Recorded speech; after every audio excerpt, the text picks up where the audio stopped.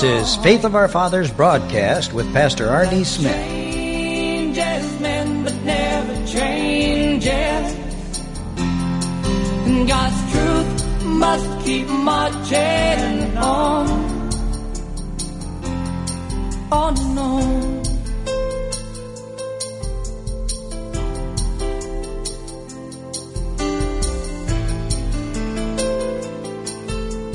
Deuteronomy chapter 1. Everybody got it?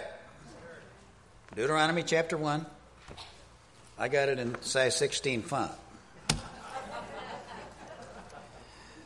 So I don't have to go like this.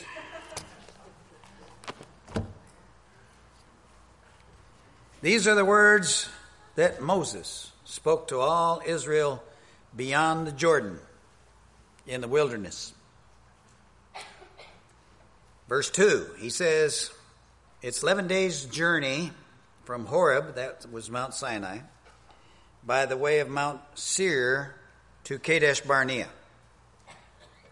And in the 40th year, on the first day of the 11th month, Moses spoke to the people of Israel according to all that the Lord had given him in commandment to them.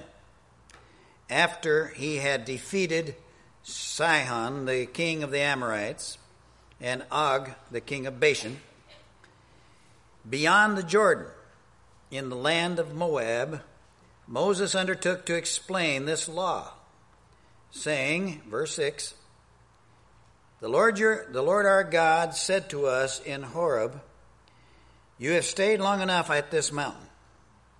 Turn and take your journey and go to the hill country of the Amorites. That would be the land of Canaan.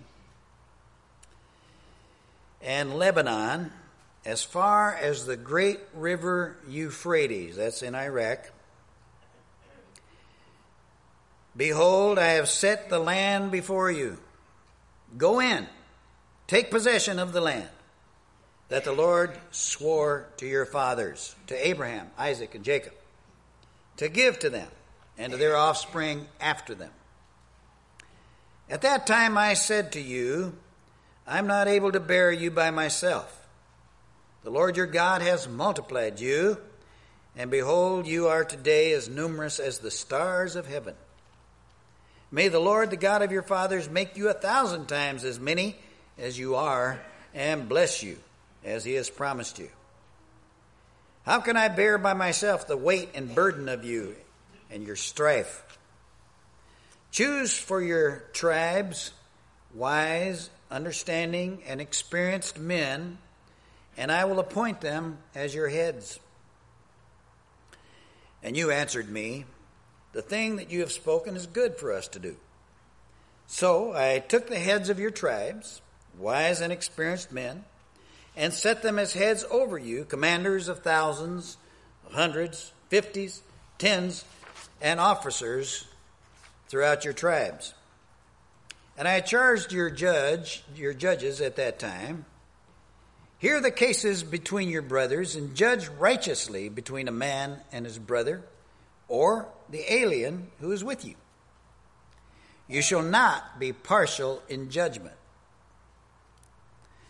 You shall hear the small as well as the great, and you shall not be intimidated by anyone, for the judgment is God's. The judgment is God's. And the case that is too hard for you, you shall bring to me, and I'll hear it. And I commanded you at that time all the things that you should do. Then we set out from Horeb and went through all that great and terrifying wilderness that you saw, on the way to the hill country of the Amorites, as the Lord our God commanded us, and we came to Kadesh Barnea. And I said to you, You've come to the hill country of the Amorites, which the Lord our God is giving us. Behold, the Lord your God has set the land before you. Go up, take possession, as the Lord, the God of your fathers, has told you. Do not fear or be dismayed. Then all of you came near me and said, Let's send men before us that they may explore the land for us and bring us word again of the way by which we must go, and the cities into which we shall come. And the thing seemed good to me. And I took 12 men from you, 1 man from each tribe. And they turned and went up into the hill country and came to the valley of Escol and spied it out. And they took in their hands some of the fruit of the land and brought it down to us. And brought us word again and said, it's a good land that the Lord our God is giving us. Yet you would not go up, but rebelled against the command of the Lord your God. And you murmured in your tents and said, because the Lord hated us, he's brought us up out of the land of Egypt, to give us into the hand of the Amorites, to destroy us. Where are we going up? Our brothers have made our hearts melt, saying, the people are greater and taller than we are, and the cities are great and fortified up to the heavens. And besides, we've seen the sons of the Anakim there. And then I said to you, do not be in dread or afraid of them. The Lord your God who goes before you will himself fight for you, just as he did for you in Egypt before your eyes. And in the wilderness, where you've seen how the Lord your God carried you as a man carries his son all the way that you went until you came to this place. Yet, in spite of this word, you did not believe the Lord your God, who went before you in the way to seek you out a place to pitch your tents, in fire by night and a cloud by day, to show you by what way you should go. And the Lord heard your words and was angered, and he swore, not one of these men of this evil generation shall see the good land that I swore to give to your fathers, except Caleb. He shall see it, and to him and his children I'll give the land for which he has trodden, because he has wholly followed the Lord. Even with me the Lord was angry on your account, and said, you also shall not go in there. Joshua the son of Nun, who stands before you, he shall enter. Encourage him, for he shall cause Israel to inherit it. And as for your little ones, who you said would become a prey, and your children, who today have no knowledge of good or evil, they shall go in there. And to them I will give it, and they shall possess it. But as for you, turn and journey into the wilderness, into the direction of the Red Sea. And then you answered me, we've sinned against the Lord. We ourselves will go up and fight, just as the Lord our God commanded us. And every one of you fastened on his weapon of war and thought it easy to go up to the hill country. And the Lord said to me, say to them, do not go up or fight, for I am not in your midst, lest you be defeated before your enemies. So I spoke to you, and you would not listen. But you rebelled against the command of the Lord and presumptuously went up into the hill country. And then the Amorites who lived in that hill country came out against you and chased you as bees do, and beat you down in Seir as far as Hormah. And you returned and wept before the Lord. But the Lord did not listen to your voice or give ear to you. So you remained at Kadesh many days, the days that you remained there. God bless the reading of his word.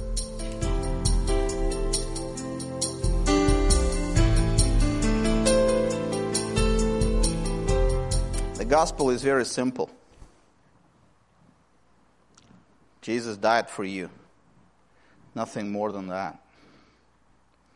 This says a popular modern preacher who passes for Reformed these days and has a wide following of people who believe that by following him they're following the doctrines of the Reformation. He claims he could explain the gospel in 6 minutes. Because, the gospel is just a few intellectual propositions that we need to memorize. Yes, to memorize, he says, and repeat them to ourselves over and over again ad nauseum. For he also said that you never outgrow your need for the gospel, and explained that the gospel, or at least what he means by the gospel, just the few short, simple intellectual propositions, the simple intellectual awareness that Jesus died for you, according to his own words. It's not simply something by which we enter the church or become Christians, but something we constantly need to repeat to ourselves over and over again, over and over again. Jesus died for me, Jesus died for me, Jesus died for me, Jesus died for me, and so on. In case it is unclear as to why we need to remind ourselves of such a simple proposition every day, and just that, because this is all that's in the gospel, the preacher then continued by explaining that the whole point of the gospel, listen to this, is our need for salvation.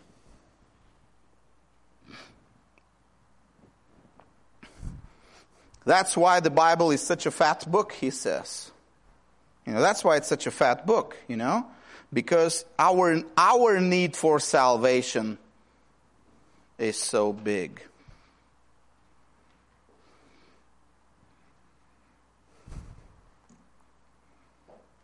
Our need for salvation is so big that God wrote this fat book just because our need for salvation is big. It's not because the gospel is big. It's actually very short. If it was just for the gospel, he could have written it on 1/3 actually in one sentence or something.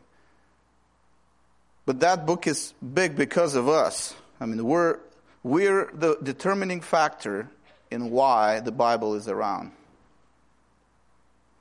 Not the gospel. Got that? No. The gospel's really small. One sentence. But must be written in a big book because of us. God depends on us. Whole history depends on us. So the emphasis is this. Jesus died for me. Jesus is this small guy with a small gospel. But it's me that made the gospel so big and so important.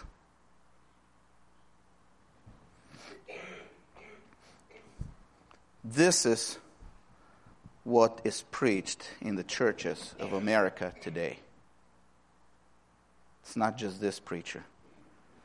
There are quite a few of all here who remember the old days when old age, maturity, wise and prudent behavior, self-restraint, self-discipline were the accepted values of the culture. Young boys like to dress like grown-up men. And in fact, there was a day when there was no special section in the store for teenagers. Okay? Young girls on the school prom pictures looked like younger and prettier versions of their middle-aged mothers. They wanted to be like that. They wanted to look like their mothers. Intentionally so. In everything. Hair, dress, makeup, you name it. Teenager was not a known word in those days. Once a boy or a girl crossed into what today is considered teenage, they were adults, expected to take care of themselves. There was no such thing as a separate teenage subculture defined by specific clothes, hairstyles, slang, or behavior. There was no such thing in those old days. We still have men living in our society today, and I know a few of them, who in their youth joined the military and lied about their age. It was a time when people, when they lied about their age, they added years to their real age, not subtracted. Men were entrepreneurs, military commanders, intellectual leaders, preachers, etc. at inconceivably young ages. They went to work and made business at a young age.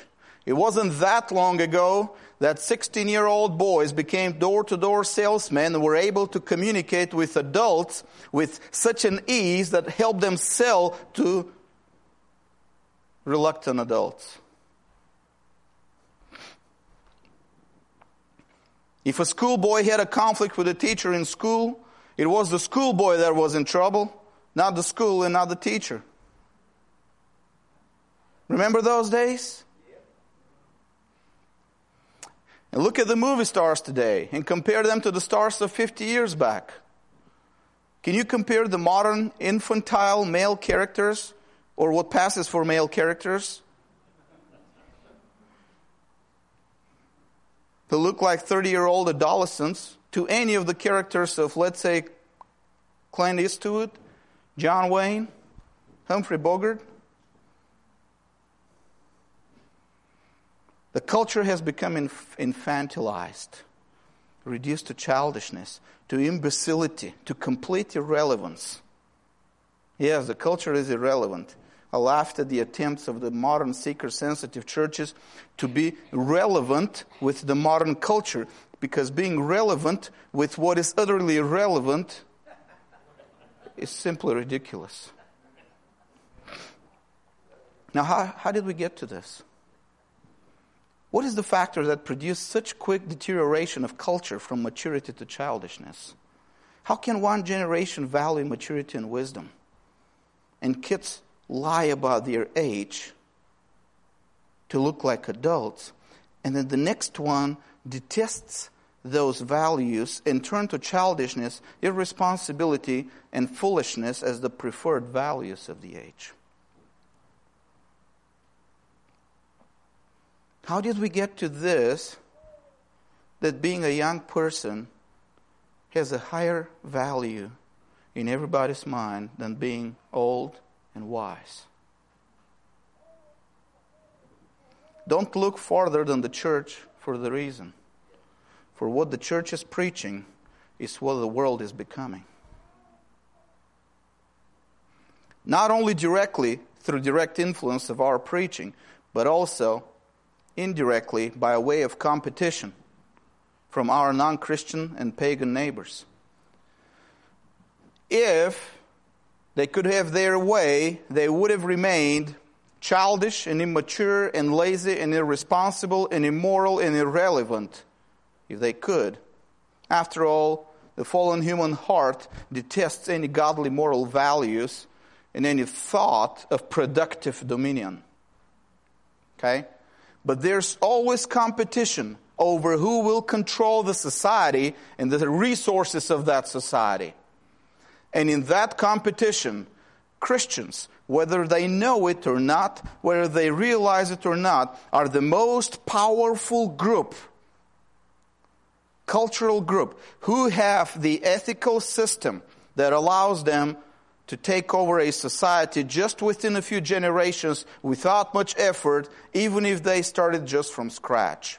Exhibit A, the Roman Empire. Their enemies don't have such a system, so they have to imitate. For the very existence of Christians in a society raises the bar for everybody. If you want to make it to the other side, you got to learn to jump like Christians do. If you can't jump like them, you're a loser.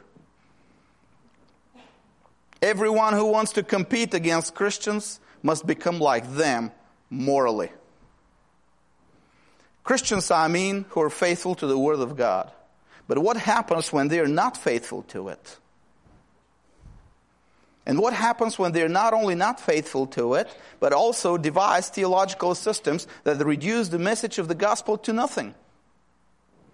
Using the very pulpit of the church to lower the bar for being a godly Christian. The rest of the society happily follows suit.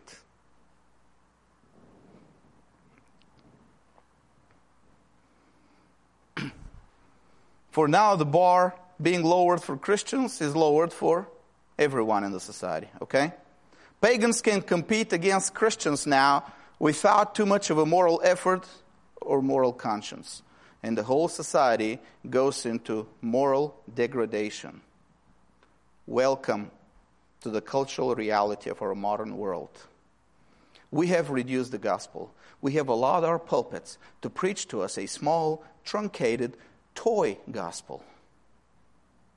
A gospel that treats us like children who have no obligations, no abilities, no responsibility, and who can't know their left hand from their right hand.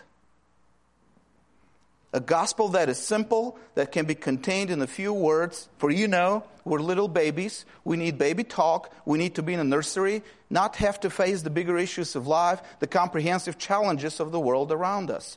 We need nursery rhymes.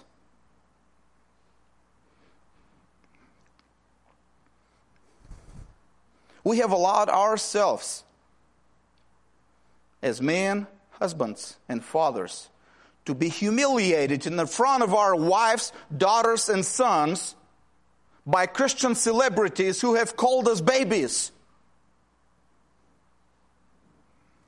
and have moralized on us condescendingly and have declared that we're too imbecile to understand the depth and the breadth of the full counsel of God, so therefore we only need a few intellectual propositions repeated to us every Sunday, assuring us that we don't have to make too much of an effort to be obedient to God. We are humiliated and we're taking it as men. We have accepted their milk against the command of the Bible to want the solid food. And we have paid those celebrities richly, making them millionaires, encouraging them to continue emasculating us with their small gospel. We have acquiesced with the proposition that the Bible and God's plan are only about me and mine and me and mine and me and mine, about my desires, my needs, my well-being, my everything, because we are morons anyway and wouldn't understand nor comprehend any message that goes beyond our simple little souls and their little desires and little needs.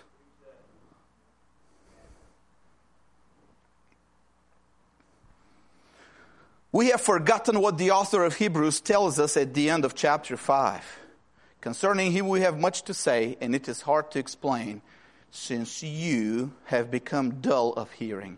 For though by this time you ought to be teachers, and by this time is 2,000 years. For us, much more than for them. You have need again for someone to teach you the elementary principles of the oracles of God, and you have come to need milk and not solid food. For everyone who partakes only of milk is not accustomed to the word of righteousness, for he is an infant. So that we have become, allowing preachers to do that to us. But solid food is for the mature, who, because of practice, have their senses trained to discern good and evil. Actually, the word discern is judge. And then he continues in the next chapter. Let's not again lay a foundation of those elementary things that your 21st century preachers and teachers and TV evangelists in America continue to repeat over and over and over and over again every Sunday in your churches. Let's go to solid food. Let's look at ourselves as grown-up men, not as babies. Being thus castrated, man, we have lost what it takes to successfully challenge the world. We have become infantilized. We have become emasculated. We have become some unisex creatures.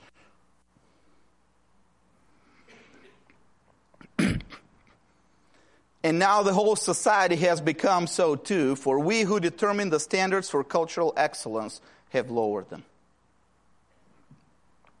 And everyone else has followed suit, happily, finally. We've become infantilized because of the infantilized gospel we have adopted, and the rest of the society have become infantilized. Because as the church goes, so the world is. But isn't it true, Bo, that the gospel is simple, that everybody can understand it? Isn't it really contained in a few propositions? That's what we've been hearing all our lives. It should be right. Everyone can understand the gospel. That is correct. But the gospel is not simple. It cannot be contained in 6 minutes. It cannot be contained in 6 points or 2 sentences. It is not baby talk. It is not a nursery rhyme. It is not a motivational speech. It is not a pulpit version of a TV commercial.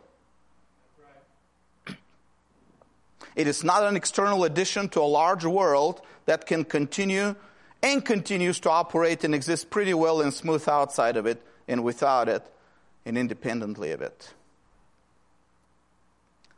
The gospel is as big as life. In fact, it is bigger than life. It is as big as the world, or bigger than the world.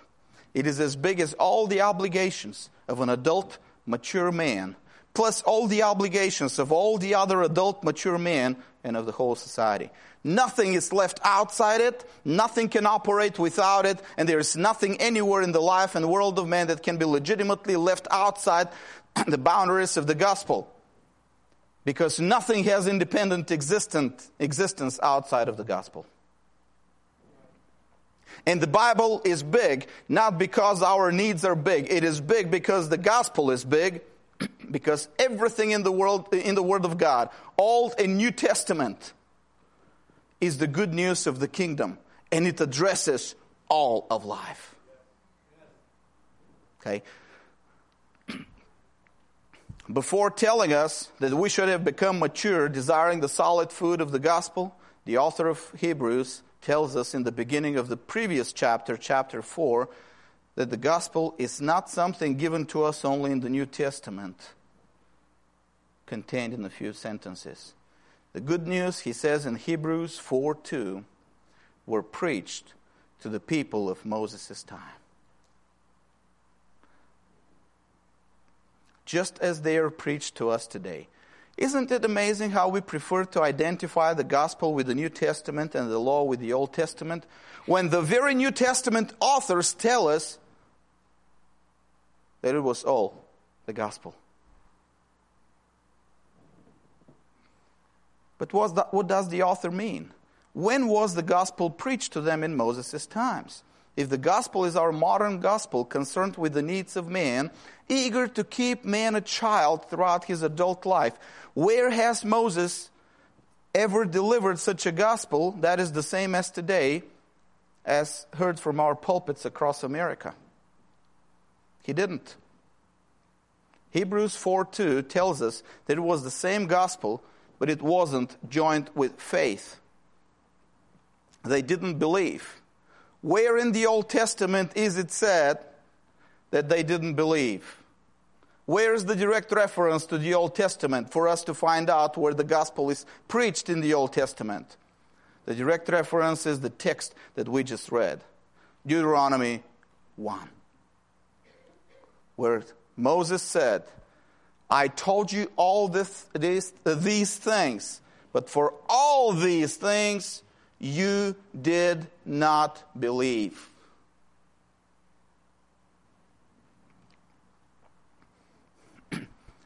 In verse 32 of the text that we just read, Moses says to the generation that's about to enter Canaan, you did not trust the Lord your God. He is speaking about their parents, of course, covenantally, representatively. For all this. For all what? Read the whole chapter again after the sermon. You'll see what. First, it was about a promise to be given the promised land. A land was there to be given to the Hebrews, and that land was part of the gospel. Now, verse 8 says, go and possess the land. But don't you make the mistake to think that it was only about the land of Canaan. Because it was all in the context of the promise to Abraham. And what was the promise to Abraham? Was it the land of Canaan? No. Romans 4:13 tells us about the true promise to Abraham. For the promise to Abraham or to his descendants that he would be the heir of the world.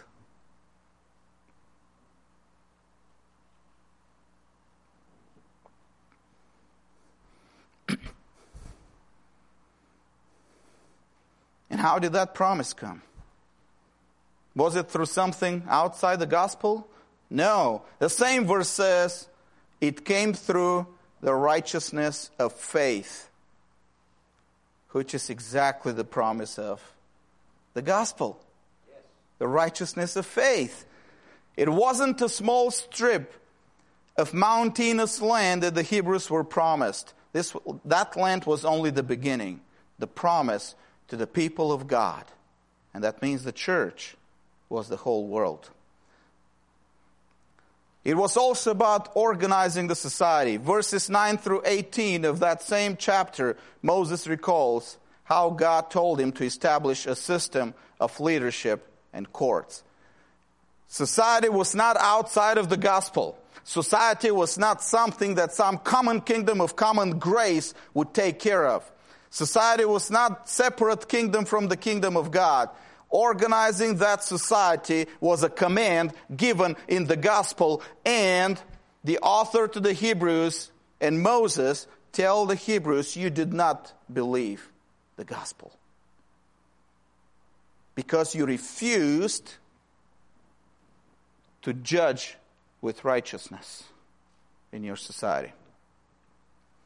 It was also about the law, the blueprints for dominion. Verse 18, I commanded you at that time all the things that you should do. And that was also part of what they did not believe. That means the gospel. It was also about the willingness to fight the enemies of God and to take possession of the land, bringing God's judgment upon them. Do not be shocked. Do not fear them. The Lord your God who goes before you will himself fight on your behalf. And this is also the gospel. Opposing the enemies of God and the promise that God will give you the victory to defeat them is also the gospel in history, on earth, not after the last judgment. But for all this, you didn't trust your God.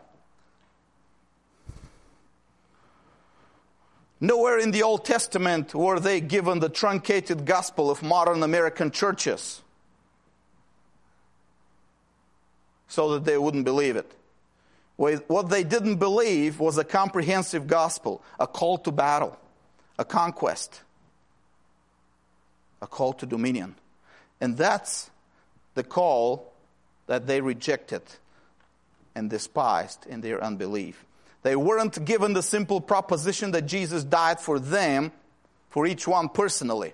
And therefore they needed to be babies all life, pampered and taken care and fed with milk. And that all God cared about was their need for salvation. To the contrary, it was the unbelieving Israel that when they refused to believe the true gospel given to them by Moses, wanted to return back to Egypt where they were taken care of like babies. Return us back to Egypt because we had the leeks and the onions and the garlic and all things for free.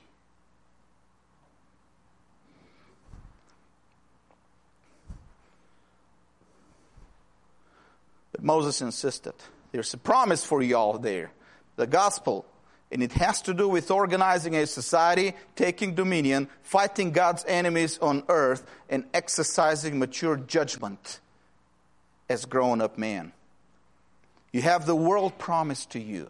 Just as Paul said many years later, for all things belong to you, whether Paul or Apollos or Cephas or the world or life or death or present or future.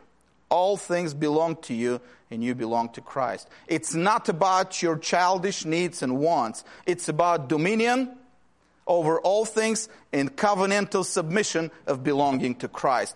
That's what the gospel is all about. Amen.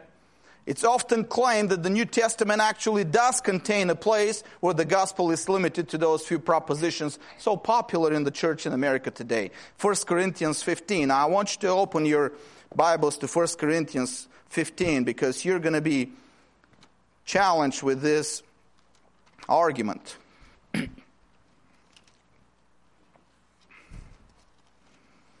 I'm reading from verse 1. Now I make known to you, brethren, the gospel which I preached to you, which also you received, in which also you stand, by which also you're saved, if you hold fast the word which I preached to you, unless you believed in vain. For I delivered to you as of first importance, that I also received, that Christ died for our sins according to the Scriptures. Fair enough, right? And that he appeared to Cephas, then to the 12. After that he appeared to more than 500 brethren at one time, most of whom remain until now, but some have fallen asleep. Then he appeared to James and to all the apostles, and last of all, as it were, to one untimely born, he appeared to me also. For I am the least of the apostles, who I am not fit to be called an apostle, because I persecuted the church of God. But by the grace of God I am what I am, and his grace toward me did not prove vain. But I labored even more than all of them. Yet not I, but the grace of God with me. Whether then it was I or they, so we preached, and so you believed. Now if Christ has preached that he has been raised from the dead, how do some among you say that there is no resurrection of the dead? But if there is no resurrection of the dead, not even Christ has been raised. And if Christ has not been raised, then our preaching is vain, your faith also is vain. Moreover, we're even found to be false witnesses of God, because we witnessed against God that he raised Christ, whom he did not raise. If in fact the dead are not raised, For if the dead are not raised, not even Christ has been raised. And if Christ has not been raised, your faith is worthless, you're still in your sins. Then those also who have fallen asleep in Christ have perished. If we have hoped in Christ, in this life only, we're of all men most to be pitied. Seems legitimate to say that the gospel is simple, right? It is limited to these propositions about the death and the resurrection of Jesus Christ, right? It's concerned with what Christ has done for us, and that's about it, right? And it is actually confirmed when we read that special addendum to verse 19. I want you to look at verse 19, and we have a special addendum there. This is the gospel, and this now is not the gospel, right? Do you see there? Do you see it there? In verse 19, up until here was the gospel, and now I'm not speaking the gospel. Right? You see it? Because I don't. It's not there. And I think we need to continue in order to find what the whole gospel is all about. Okay? Let's continue. But now Christ has been raised from the dead. Now we got that out of the way. The first fruits of those who are asleep. For since by a man came death, by a man also came the resurrection of the dead. For as in Adam all die, so also in Christ all shall be made alive. But each in his own order. Christ the first fruits, after that those who are Christ's at his coming. Then comes the end, when he delivers up the kingdom to the God and Father, when he has abolished all rule and all authority and all power. Then comes the end, when he has abolished all rule and all authority and all power. He has abolished. In Greek, it is, the end comes when up to that end he's been working to abolish all these powers. That's the Greek meaning of the word. Yeah. And listen to this. For he must reign until he has put all his enemies. What does the word all mean? It means all. All his enemies under his feet. And the last enemy that will be abolished is death. And when all things are subjected to him, and all things is all things, are subjected to him, then the Son himself also will be subjected to the one who subjected all things to him, that God may be all in all. That God may be all in all. It's about God. It's about his power. It's about his authority. It's about his sovereignty over the whole world. The gospel is not limited to verse 19. The gospel Paul is speaking about ends where it says, God may be all in all, which means every power and authority must be subjected to Christ, and that is history. That's what history is. We're working to subject every power and every authority to Christ. Because the sovereignty of God, His power and authority over a whole world is manifested in Christ, subjecting all under His feet. Does that mean civil government as well? Yes. It's part of all. Paul said in 1 Timothy 1, 8 through 10, and let's go to 1 Timothy, because that's a verse that is very often, I'd say, avoided today. 1 Timothy chapter 1, verse 8. But we know that the law is good if one uses it lawfully, realizing the fact that the law is not made for a righteous man, but for those who are lawless and rebellious, for the ungodly and sinners. Listen to this. Some of these are civil crimes here. And Paul says it's good for the law to be applied to those civil crimes. For those who kill their fathers and mothers, for murderers, for immoral men and sodomites and kidnappers and liars and perjurers and whatever else is contrary to sound teaching. And then he gives us immediately in the next verse the legal covenantal foundation for his beliefs about civil law and why the government should punish all these. And what is it?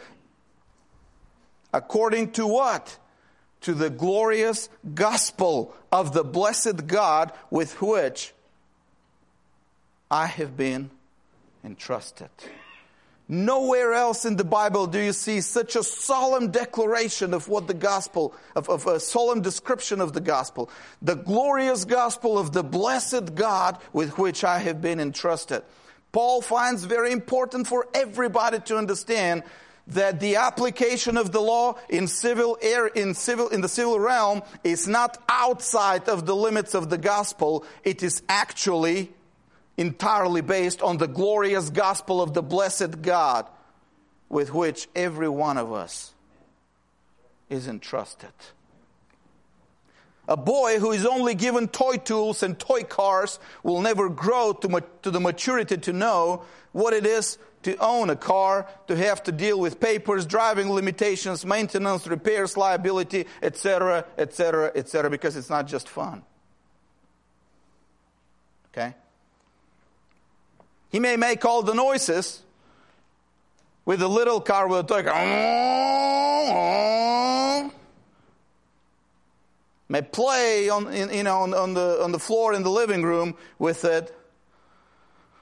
But it will be a childish play. A girl who is given only dolls and dolls' houses will never grow to the maturity to be a woman and a wife and care for children and rule a house.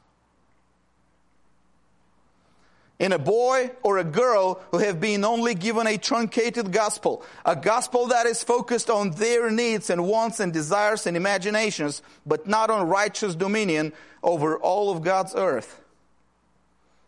Organizing society, enforcing a law, fighting enemies,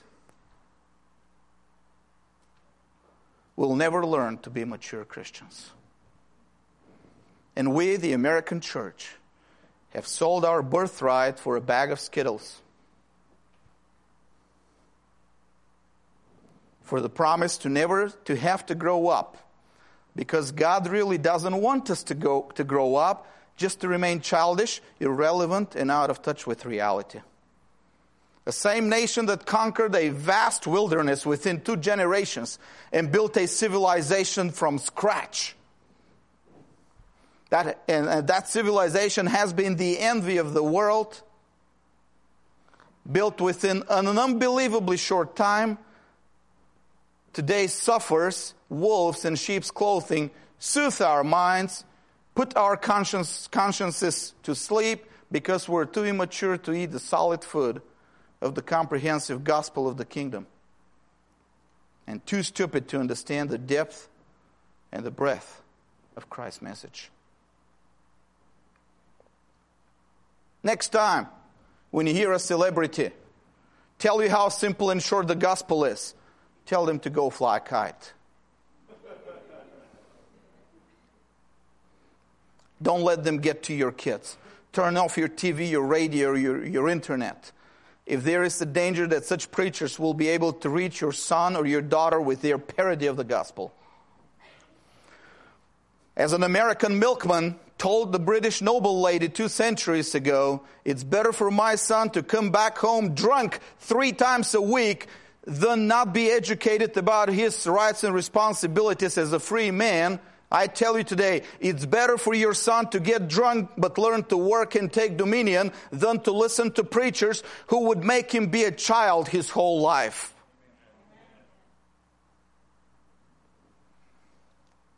What will happen to America? This is the concern of so many Christians these days. But the fate of America is inseparably tied to the preaching from its pulpits. That's how America was born, by the way.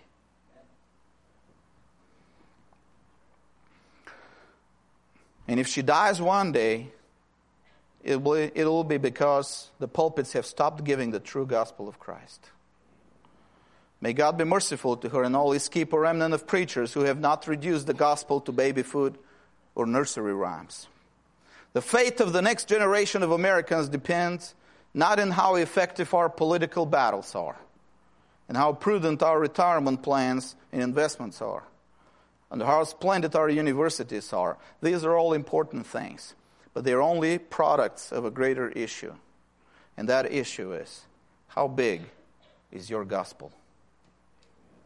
And until we start forcing out preachers of small truncated gospels from the pulpits and replace them with those who preach the full, comprehensive world and life view, culture-changing, law-abiding, victorious gospel